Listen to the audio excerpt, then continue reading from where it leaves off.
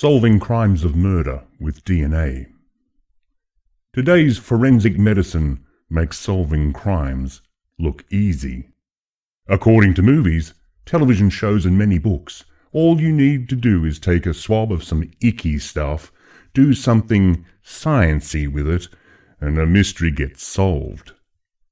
There are flaws in simplifying DNA science through speedy storytelling. Sure, a narrative moves much faster, but it also leads to misconceptions about the process. We assume so many things because of it. The top 3 assumptions about DNA made by audiences are: it's an easy science, it's available everywhere, and it's been around forever. Firstly, the process is still relatively new. Secondly, it's so new and expensive that not every country has it. Not even every country that relies on this science has a major city that can run these types of tests. There is a third and more important element to consider: the process of gathering evidence and then processing it. Sure, sensitive machines do the heavy microscopic lifting, but samples can get contaminated easily by other cells before the tests even begin, thereby corrupting samples and rendering them totally useless. Television has us believing that swabbing something gets exactly what's needed, but cells are everywhere.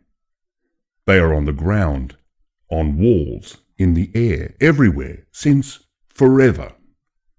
A sample of blood taken from a kitchen floor is already corrupted by the cells that existed there before the blood was deposited on top of it. It contains the cells of those who use the kitchen, what is cooked or eaten in it, any pets that live inside the home, and the bacteria inside the home. Even the swab itself can be a source of contamination, and the longer the blood was exposed to the atmosphere, the more likely other cells are to become part of the sample's mix. Discriminating one cell from another is the real job here. It's like looking for the right cell in a cell stack. It's not easy. Everyone in the chain must do their job right to ensure a successful, accurate, and usable outcome. And then there's that wonderful moment in history when DNA science was introduced into a law court for the very first time. It was suggested that each human being had a unique set of identifiers within their DNA code, much like the print patterns on the tips of their fingers. The test was highly accurate and irrefutable. It was the beginning of a change of law and the way investigations were conducted. But there was also a magical grey area that existed for a time while this change took place. It meant that anyone who wanted to commit a crime only had a short time to get it done. If left too long, a criminal could wind up in jail, found guilty by what had been previously invisible evidence. This is where my writing goes. I authored a novel where one criminal committed a heinous crime just before the process of DNA sequencing and matching became an approved science. A modern researcher comes across some old DNA evidence.